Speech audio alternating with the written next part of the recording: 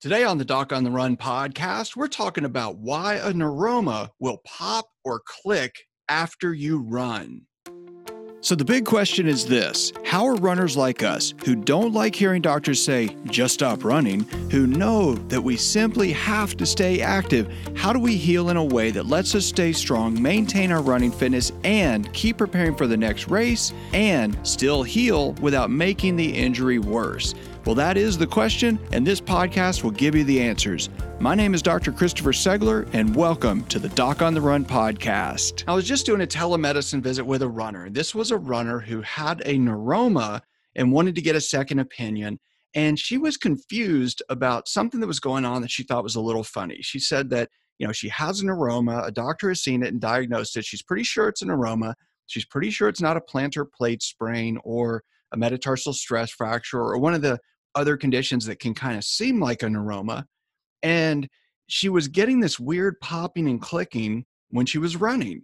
So she said that she saw the doctor, he gave her some metatarsal pads, and she was still running on it, and it really wasn't bothering her that much, but she really, wants to train for her race. She really wants to keep up her fitness, and she doesn't want to just sit around waiting for it to get better. So she kind of started ramping up her mileage again. And she said the weird thing is that when she goes out and just does short runs, if she runs 3 miles or maybe 5 miles, it's not really that much of a problem. But what she noticed was that when she was doing hill runs and when she was doing really long runs, it seemed like at the end of those runs and even afterward when she was at home walking around in her home, she would notice this sort of popping or clicking sensation in the foot. And she was wondering what that was.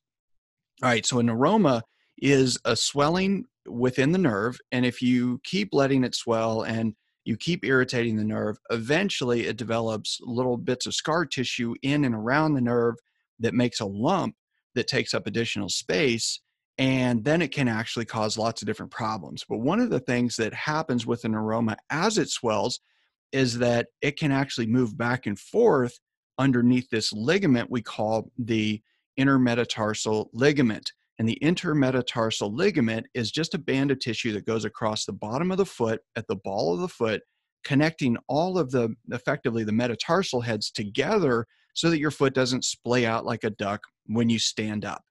And that ligament is on the bottom of your foot. So when you have the nerve that runs under the ligament, between that ligament and the ground, basically, and it gets swollen, it develops into a little knot or a little lump. And if you're doing hills, for example, your heel comes further up off of the ground, and that lump moves back and forth across the intermetatarsal ligament.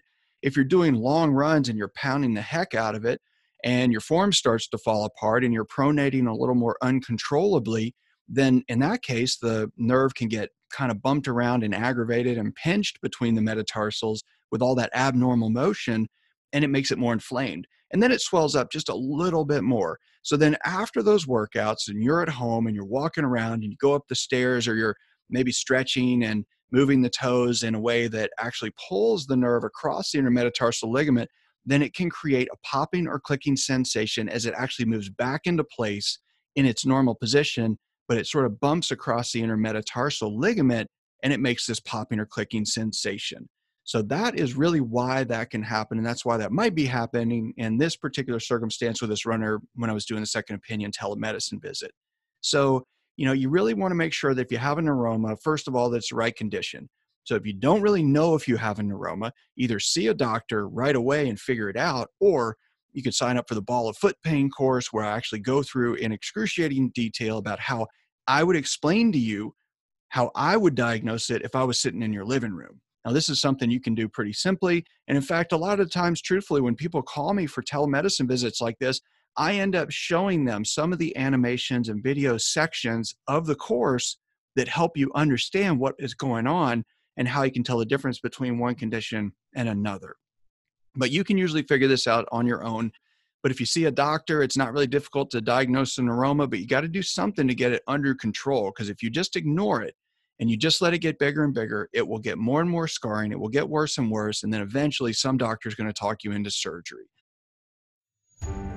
Is it possible to keep running even if I have a stress fracture? How can I tell if I really have a neuroma without seeing a doctor? How can I tell if I have a stress fracture without getting x-rays? What can I do to help my plantar plate heal without losing all of my fitness? What are all the tricks Dr. Segler uses with elite athletes to keep them running?